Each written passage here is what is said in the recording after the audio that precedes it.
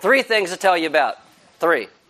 Number one is so Austin, the guy that plays drums, did the wood artwork on the wall. But all of the paintings, we had this idea to ask E-families, whether it's either volunteer or the kids, to paint all the paintings on the wall. So that's actually E-families paintings that they did. So,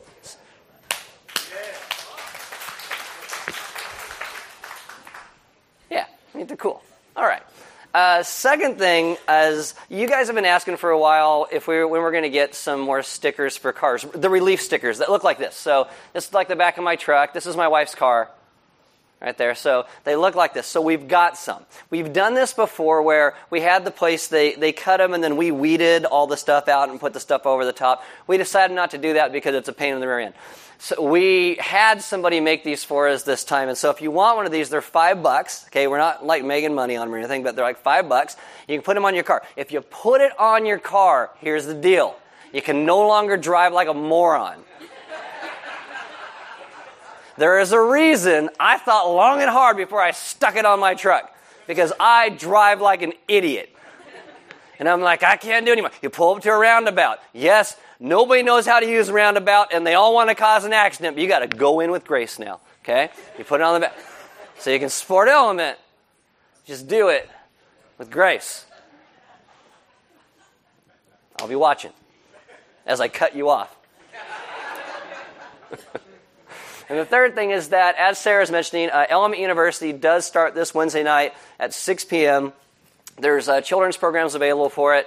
And all that we really kind of go through in the book of Acts right now, you're going to get a lot of the backstory about how Paul and the original apostles understood the good news of the gospel.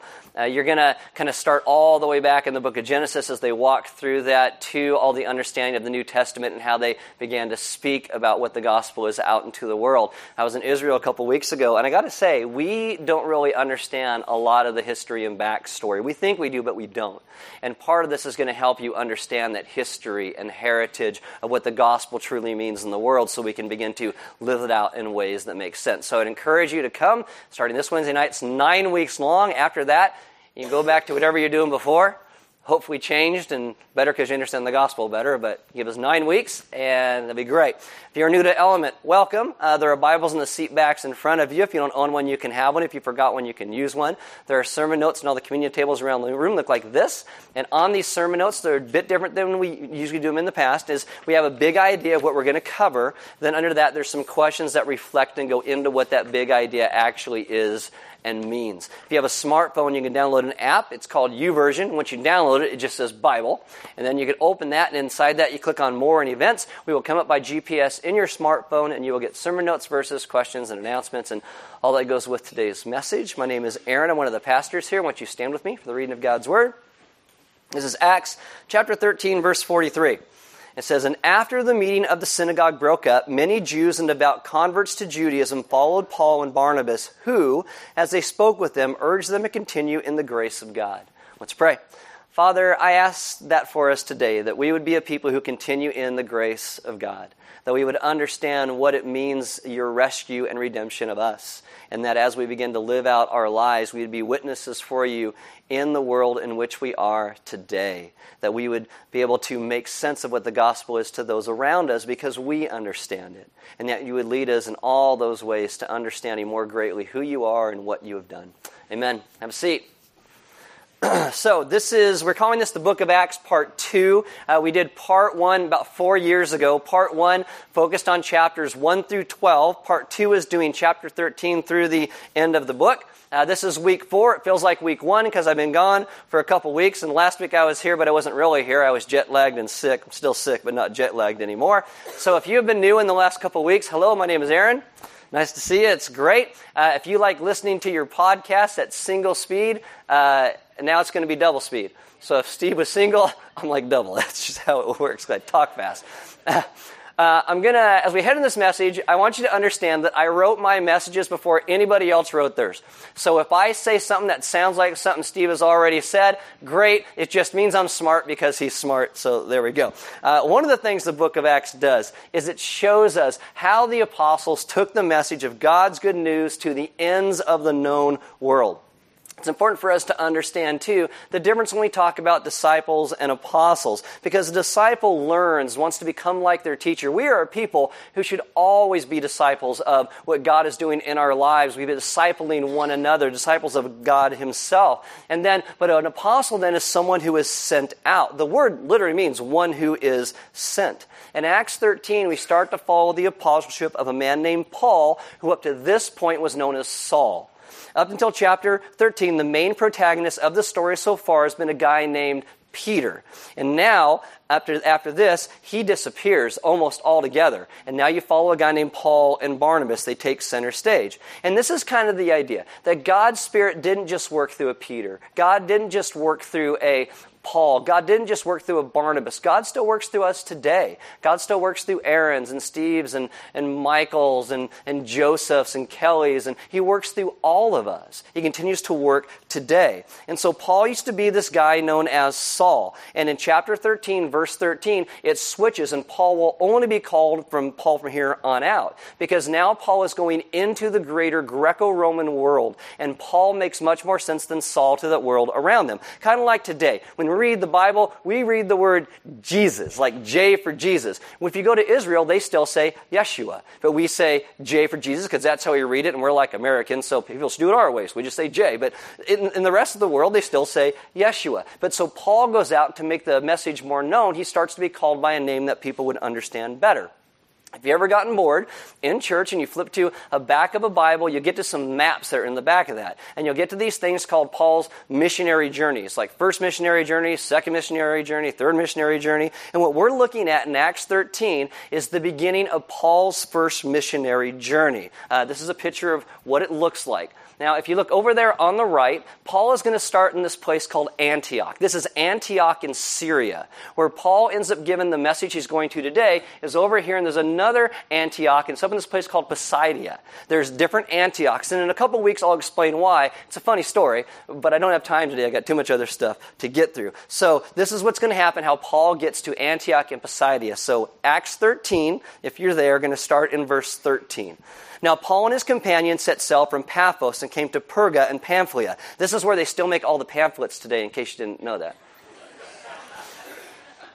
I had to explain that in first service. I don't know why. Anyway, and John left, it's a joke if you don't know. And John left them and returned to Jerusalem. But they went on from Perga and came to Antioch and Pisidia. And on the Sabbath day, they went into the synagogue and sat down. After the reading from the law and the prophets, the rulers of the synagogue sent a message to them saying, "Brothers, if you have any word of encouragement for the people, say it." Now, Steve talked about this last week a bit, that in these synagogues, if there was a visiting rabbi or teacher who would come in, they would say, "Hey, do you have a word for the people?"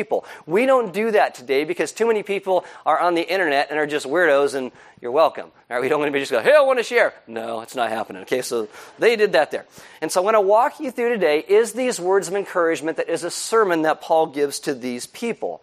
And I want you to understand the direction of the book of Acts. In Acts, everything is going to speak about the gospel, the good news of Jesus, in an understandable way to the people that those are giving, who are giving the message to, who they're talking to. They want to do it in a way that they understand the audience that is around them. Now, Antioch in Syria is becoming the center of the church in the Greek world. Many Greek-speaking Jews and Gentiles start to look to Antioch as the center for their guidance, not to Jerusalem anymore. And it's kind of like how our culture begins to shift to different things. We used to look at encyclopedias, right? But now we look at the internet and Wikipedia, which isn't better. But Antioch is much better than Wikipedia, just saying that. So Paul and Barnabas start there in Antioch in Syria. They put on their hiking sandals and they start to spread the gospel, speaking of Jesus. And as you hear Paul's words of how he speaks to different people, you're going to get this great idea of who he sees Jesus as. I mean, for Paul, he has this posture that he wants to speak the gospel in any context that he is in a way that is understandable to his audience.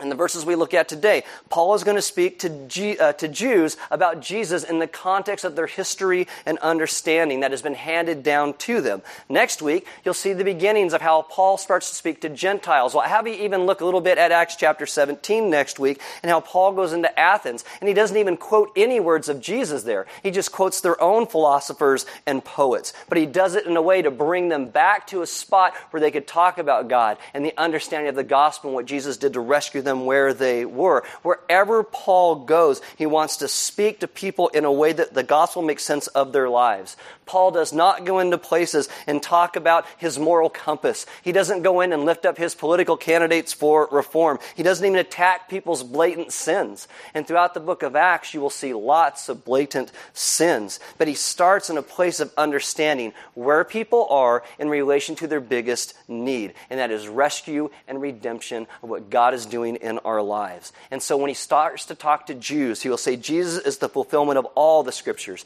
He is the God of your forefathers. He is the Messiah and the hope for the restoration of God's grace. He is the reason you gather every week in these synagogues, week after week, and he's going to speak so it makes sense to them. So Acts 13, starting in verse 16, says, So Paul stood up and motioning with his hand. There's going to be a lot of verses I'm going through today, so bear with me. This is Paul's sermon. It's a sermon inside my sermon, so it's like that movie Inception. I'm incepting you. Here we go. Men of Israel, and you who fear God, listen. The God of this people, Israel, chose our fathers and made the people great during their stay in the land of Egypt. And with uplifted arm, he led them out of it. This is the redemption story. And for about 40 years, he put up with them in the wilderness. And after destroying 7 nations in the land of Canaan, he gave them their land as an inheritance. All this took about 450 years. And after that, he gave them judges until Samuel the prophet. Then they asked for a king. And God gave them Saul, the son of Kish, a man of the tribe of Benjamin, for 40 years. And when he had removed him, he raised up David to be their king, of whom he testified and said, I have found in David, the son of Jesse, a man after my heart, who will do all my will. Of this man's offspring, God has brought to Israel a Savior, Jesus, as he promised. Before his coming, John, that's John the Baptizer, had proclaimed a baptism of repentance to all the people of Israel. And as John was finishing his course, he said, What do you suppose that I am? I am not he, but behold, after me one is coming, the sandals of whose feet I am not worthy to untie. So keep your place in Acts 13. I want you to flip over to Exodus chapter 1. For the Hebrews, Paul is talking to these people who know the history of this story. And Paul starts where their identity starts, their rescue from slavery in Egypt. This is known as a thing called the Exodus. The Exodus is recounted in this book called the Exodus because they're very creative like that. Exodus happens after the book of Genesis, after mankind's rebellion against God has brought broken relationship with God and one another, where sin comes into the world. And a lot of people believe that Genesis is the backstory to get you to Exodus to understand the liberation of the book of Exodus. And Element U, we will start in the book of Genesis to get you to that place of understanding what Exodus really means. So in Exodus, though, well, actually by the end of the book of Genesis, there's this great famine of all these Israelite people, and they're getting ready to starve and die. They are then given an allotment of land in the area of Egypt so they could survive. This allotment of land happened because of a man named Joseph. This guy named Joseph honored God, and in so doing saved many people from starvation in Egypt. And in saving those people from starvation in Egypt, they gave him a very high position. And in doing that, he's able to bring his people down, these Israelites, into Egypt in order to save them. Now, the book of Exodus will start 400 years after the time of Joseph. In Exodus, what you see is that thing called sin that starts in the book of Genesis. What happened when mankind first ran away from God has come full circle, and it's now oppressing the children of Israel. The Israelites are people you read throughout the scriptures who have sinned against others. And in Exodus, you'll see this thing called sin is not just one person against another anymore. It's a whole system that is weighing down upon this people. And the writer of Exodus wants you to see that the Israelites are not just dealing with one person in sin, but there is this whole giant system on top of them now. So Exodus 1, verse 1 goes like this. These are the names of the sons of Israel who came to Egypt with Jacob. And then you'll read a whole bunch of names. It's like reading the phone book. It's not that interesting. Go to verse 6. Then Joseph died, and all his brothers and all that generation. But the people of Israel were fruitful and increased greatly. They multiplied and grew exceedingly strong, so that the land was filled with them. Now there arose a new king, and this would be a new kingdom, over Egypt, who did not know Joseph. And he said to his people, Behold, the people of Israel are too many and too mighty for us, because God blessed them in that place. Go to verse 11. Therefore, they set taskmasters over them to afflict them with heavy burdens. The NIV will translate it like this. So they put slave masters over them to oppress them with forced labor. Let me give you this idea in our modern vernacular. They turned them into slaves to build storehouses so the Egyptians could become wealthier. They found these people they could exploit to make goods cheaper for them so they could live in more comfort. Ooh, that hits a little more close to home, right? These Israelites are a people at this point who may have even forgotten who God is and what He has done. But what they do in this place of despair is they start to cry out. They cry out in the midst of their pain, in the midst of their bondage to this sin. And many people today see the central idea of these slaves crying out for freedom as a central part of who the Jewish people later became. And today we get to see it as part of our own redemption and salvation. So go to Exodus chapter 3. They cry out where they are in this pain. Exodus chapter 3 verse 7, what then happens? Says this, Then the Lord said, I have surely seen the affliction of my people who were in Egypt, and have heard their cry because of their taskmasters. So who hears the cry? You're in church. Yeah, it's one of two answers. There you go. God. Okay, you're good. You're right. Jesus. Yeah, same thing. All right. And he says, I know their sufferings, and I have come down to deliver them out of the hand of the Egyptians. Verse 9, and now, behold, the cry of the people of Israel has come to me, and I have also seen the oppression with which the Egyptians oppressed them. Come, I will send you to Pharaoh. And the you he's talking to is a guy named Moses, that you may bring my people, the children of Israel, out of Egypt, out of slavery, out of bondage. And that is that key scripture in Israelite history and ours if you're a believer in Jesus. God says, I have heard the cry, you will bring them out. They are in bondage to sin. I am going to send a Redeemer to pull these people out of slavery. This is central to understanding who God is and how He works in the world. The story starts with slavery and bondage, and God says, I am going to do something about that oppression. I am going to send a Redeemer. We are a people today whose personal sins and corporate sins has affected all of our lives. It brings shames, it destroys relationships because we can't even function in the world in a way that doesn't see the world without a sin lens over it. Every time somebody says something to us, we want to take it critically. We think everyone is always out to get us. Every time we respond to somebody else, like, how dare they get ahead of me? And we always have this sin lens because if you're married, you get in a fight with your spouse, it's like, how dare they say that? You have a sin lens over it because you're thinking everything they do is somehow there to hurt you. That's a sin lens. We have it over every single part of our lives. And Egypt becomes this metaphor that Scripture came to use as symbolizing what was opposed to the kingdom of God because of Israel's harsh treatment in that place. How we are or we were slaves to sin. We cannot get away on our own. How we had to be redeemed and restored and rescued and brought out. We needed a Redeemer.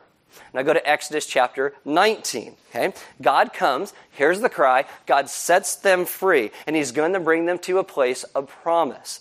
And as He's doing that, He leads them to this place called Sinai. It's a mountain on their journey. This is part of the 40 years that Paul talks about in his sermon. At this mountain, God will speak to them. They will receive this thing called the 10 Commandments, and God will remind them who they were meant to be, His image bearers in the world. At this mountain at Sinai, we are told, Exodus 19, verse 3, says, while Moses went up to God, says, the Lord, and that is Yahweh, God's personal name, called to him out of the mountain, saying, thus you shall say to the house of Jacob and tell the people of Israel, you yourselves have seen what I did to the Egyptians, and how I bore you on eagle's wings and brought you to myself. Now, therefore, if you will indeed obey my voice and keep my covenant, you shall be my treasured possession among all the peoples, for all the earth is mine. And you shall be to me a kingdom of priests and a holy nation. So what God does is He reminds them who they were meant to be. He calls them back to His original intent, that they'd be a blessing to the world. God says, when you were in Egypt, I rescued you, I redeemed you, I brought you out. And now the point isn't to walk around and say, oh, I'm saved. God brought me out of Egypt. How great is that? God says, I now actually have someone for you to be. He says, you shall be to me, that's the word for, you shall be for me, a kingdom of priests. God has a mission and an identity for these people to be a kingdom of priests, a holy nation. And the awesome thing is He still has that for us today. Now, I've asked you this before and explained this of what is a priest. A priest is meant to put the divine on display. If you went into a temple in the ancient world, there'd be a priest of that temple. How would you know what the God was like of that temple that priest was there to worship? Well, you look at the priest. How they ate, how they lived, how they moved, how they slept, how they interacted with people around them. The priests would put their God on display. It shows the divinity that their God is. A good way to look at this today is think about the music industry, right? I think every person involved in the music industry is a priest of whatever they worship. You look at a lot of rappers, what is it? Money. Woo, dollar bills, right? They're worshiping money. Snoop Dogg, what's he a priest of? Weed. It's like marijuana? I guess yes, he's a priest of weed, man. You go to 80s hair bands. What are they priests of? Like sex, drugs, rock and roll. That's what they're priests of. And seriously, if you have a favorite artist or band, ask yourself, what are they lifting up? What are they a priest of? This is Lady Gaga. It's like meat suits and Bradley Cooper. But whatever. It's something. Right? So God, what he is going to do here is he's going to give his people the 10 commandments. One of them is they're not allowed to make graven images of him. Why? It goes back to the beginning, Genesis chapter 1. We were made to be his image bearers. You shouldn't have to look at a carving or a painting. The world was meant to look at God's people as the image. So in Egypt, God pulls them out of slavery. At Sinai, God tells them that they were not brought out just to walk around the desert and say, we're saved, we're saved, we're saved, let's have a club, let's make a website, woo, let's get this thing called the church and never go outside, woo, it's so great. No, he brought you out to be an entire kingdom of priests. The human condition when they get to Sinai is you've been brought out of bondage, you've been brought out of sin, you've been liberated, and now you're a people that are supposed to live out in the world the original intent. I made you to be God's image bearers. And Moses writes these words so they would never forget again. This becomes this thing called the Torah. And they look back at this, and it is so ingrained in who they are as a people. They remember it every single day. Every day they get up and they say, Deuteronomy 6:4, Hear, O Israel, the Lord our God, the Lord is one. They remember now every single day. Before God brought them out, much that might have been last. But now they don't, and they teach their children. Now they know that God has been moving for a purpose, and he speaks loud of this purpose, the good news, how his kingdom will be made known. And at Sinai, 2 things are going on. First, his people are being invited to come back to relationship with God again. And secondly, they are being invited not just to be saved, but to be the message. Their redemption, their rescue, how they were brought out is the message. They get to be a kingdom of priests. Now go back to Acts chapter 13, okay? Where the Jews are that Paul is talking to in a sermon, they know this story because this is their story. They grow up with it every day. So Paul's relating that story. And they say, okay, great. How has that turned out? Horribly. That's how it's turned out because they kept running away from God. All these other nations keep attacking them and taking like, what? This is terrible. And they got to be thinking, why would God limit himself by choosing a people to be the main vehicle of his message? Because if I was God and I wanted you to be the vehicle of who I was, I wouldn't choose you. I'm just being honest. I wouldn't choose me either, okay? But because we are the ones who give Jesus a bad name, how we treat each other. God can write his name in the sky and do tornadoes and earthquakes and storms and cookies and breakfast burritos. God can do all of these things, right? But he decides to use people. In Acts chapter 1 and 2, you see that Jesus dies, he rises from the grave, he sends his Spirit, and sends his people out to do this again, to be his message, to be on mission with him in the world. When the Israelites even come into their own country, when they get their land at the beginning of the book of Joshua and Judges, they're meant to be a beacon of hope for the world to see. They were meant to live differently because God was their king. But what they do is they reject God as king. And they want a human king like every other nation has. That's actually what they say. And Paul reminds them of this. And so this starts with the king named Saul, who's more interested in his own gain than glorifying God. And the kingdom passes to a guy named David, who loves God, but David is just a complete mess. But David, even though he has all these failures and personal sin, he loves God. And he really wants to seek him with all of his heart. And so God promises David, you will have someone from your line that sits on the throne forever. And even when the kingdom falls apart and God pulls these people into bondage, into a place called Babylon, God is still speaking about his restoration and what he will continue to do. He restores, he recalls his people over and over. And this greatest king that they had, David, they all look back and realize all they had lost. And so what does Paul say? Acts 13, verse 23, of this man's offspring, he has brought to Israel a Savior, Jesus, as he promised. See, these are words of hope to these people. Paul is talking to these Jews who have been dispersed out into the world. They long for God's redemption. And with Paul's words, they're probably thinking, could we really be restored to God's call over us? Could we really be his image bearers? Can we be redeemed? And so Paul continues. Verse 26 of Acts 13. Brothers, sons of the family of Abraham, and those among you who fear God, to us has been sent the message of this salvation.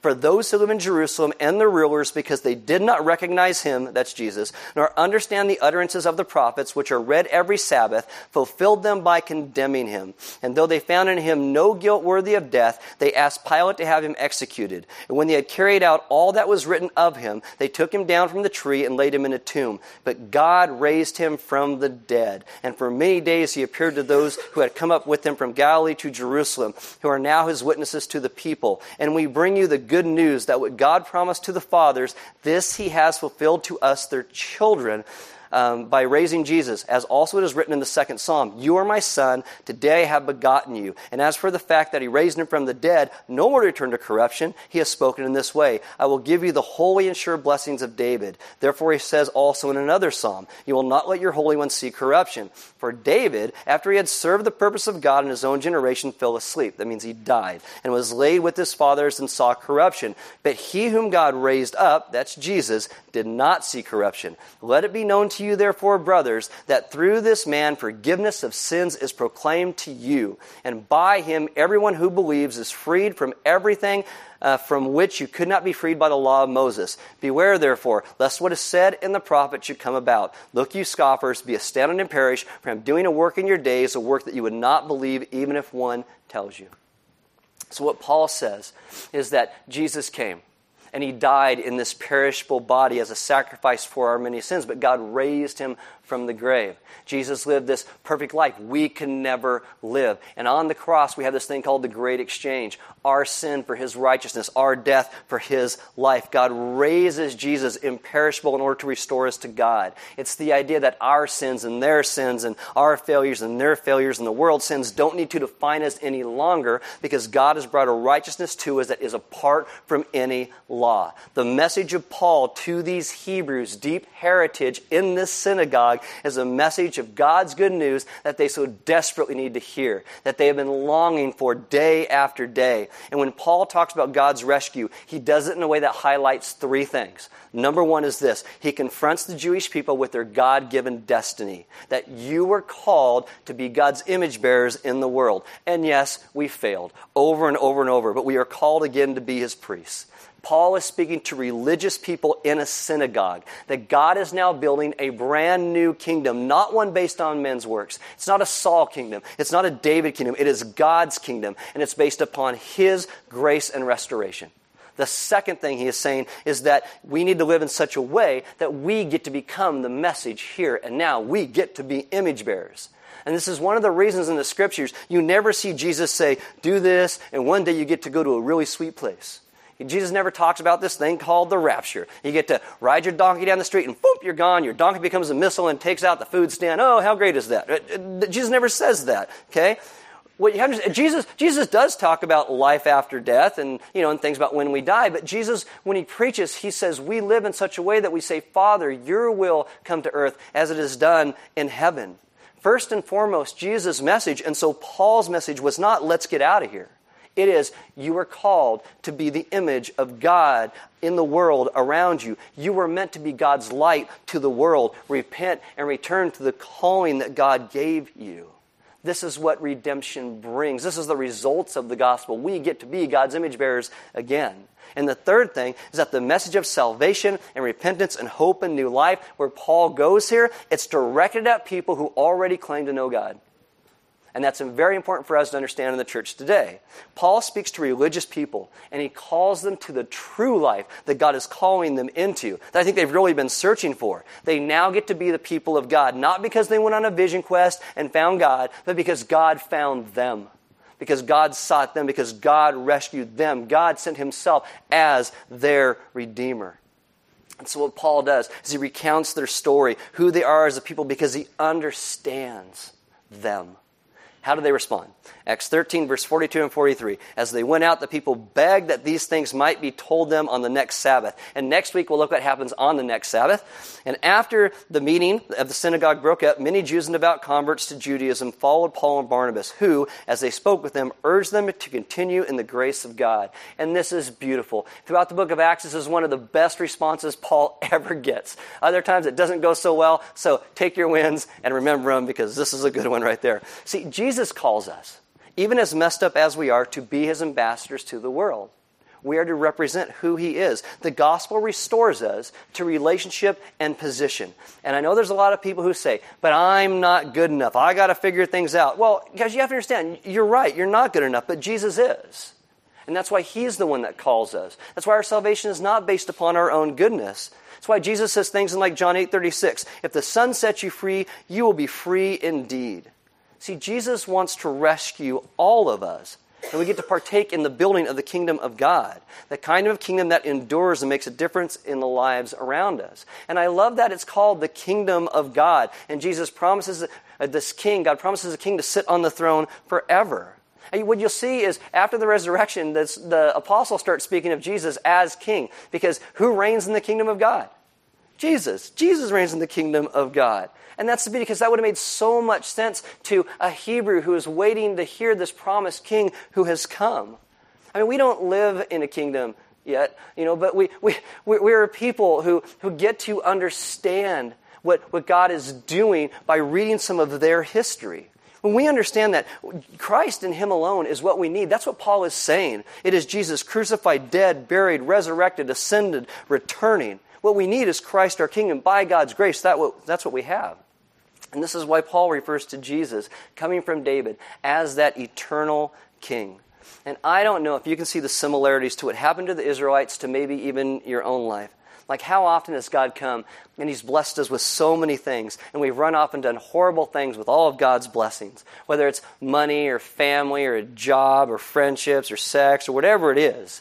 We end up in a place where we destroy all the good things God gives us, and we look back in longing to God's rescue. If I could just go back, and God's like, we're not going to go back. I'm going to save you where you are. I'm going to rescue you, and we're going to start to move forward from this place. Guys, we are a people who can never be worthy of God's love because it's not something we can earn. It's something that is given to us. The beauty of the gospel is that God doesn't always take away the consequences of our dumb actions, but he does redeem them because he redeems us. Again, we will never be worthy of God's love because God's love is not something that we can earn. It is what Jesus gives to us by his own merit. And this is why those Jews who heard that message at Antioch were excited, because Paul spoke to their greatest need and desire. And it's what Jesus brings. And it's not the story of God saving one individual. It is God saving all of us and sending us all out on mission with him. I love how Jesus likens God the Father to a father who stands in the driveway with his arms open saying, come home to mission and identity and hope and grace and renewed life. We are a people, because of what God has done, hearing our cry to rescue us, get to come home to Jesus. We get to be restored and redeemed to be his image bearers in the world because of what he has done. This is the beauty of what the gospel brings. And yes, Paul speaks to it to these Hebrew people, and I'm just barely scratching the surface of what they understood and what their hearts longed and yearned for. But I think if we kind of get the understanding of that a bit, I think it could open up our own hearts as well to understand how God comes to us in our own personal Egypts, whatever they are, where we have been oppressed and we have been crying out, and God comes to rescue us. I think what we have to understand is that when God comes to rescue the Israelites when they cry out, it wasn't the next day that Moses shows up. Now, it's a couple years later and Moses finally gets. It's not that God didn't hear and God didn't care. God is working. He's doing something in the midst of our waiting. And yes, our greatest need is the sin that we have over our lives, and God rescues us from that. But there may be other things going on, and you cry out right now and say, God, where are you? You can trust that God is moving because God is good. And he will come and rescue and redeem no matter where we are. And he will use all those situations we find ourselves in, not just to bring himself glory, but to bring about good to his people, because he is good. And that's the story of what these Jews understood from the story of the Exodus to where we are today. As we get to be a people who have this great, deep, wonderful heritage of God's rescue. that we need to begin to live in. And this is one of the reasons why we come to communion every week. It's a reminder of what God did to rescue us by seeking us out. And that's why you break that cracker like Christ's body was broken for us. And you dip it in the wine or the grape juice that reminds us of his blood that was shed for you and me. Because this is what it cost God to bring us back into relationship again. That it was Jesus' death and resurrection. Jesus takes our sin upon himself. And that's what we remember at communion. And so we lay our whole selves down there and trust God for our rescue and our hope and our restoration to be the image bearers he calls us to in the world. The band's going to come up. As they do, so I'm going to invite you to take communion. There'll be some deacons in the back, and if you need prayer, if you're in a place today, maybe where you're feeling like you failed God, you're not good enough, or God called you to be his image bearer, and you're a terrible image bearer, welcome to the club, okay? We're just all part of that. But we understand also that God's rescue isn't because of what we've done. It's because of what he has done. God's rescue is what calls us back to himself because he is the one who draws us to him. We can never be good enough. We can never earn God's love in any way because it's not something that you earn. It's something that is given. And so if you feel like you're in a place today that, God just can't love you or restore you or use you, they would love to pray with you about that because God can and God does. And God will bring you to himself because he's good. There's offering boxes next to every door. We give because God gave so much to us. Giving is part of our worship. We don't pass the plate. It's a response to what he has done. There is some sermon notes on the communion tables. Again, they're a little different, and they're going to hopefully walk you through a better understanding of what this looks like in your lives. Like maybe you could talk to one another about what your own personal Egypt has been or is, where you keep running to bondage in places in your life, and talk to one another about the ways that we can help one another to walk through out of those places. And then grab a breakfast burrito and sit and talk with some other people about that today, or maybe just have lunch or something this week with your gospel community or friends, and begin to really understand what it means to start living out, being his image bearers in the world with the grace that he provides.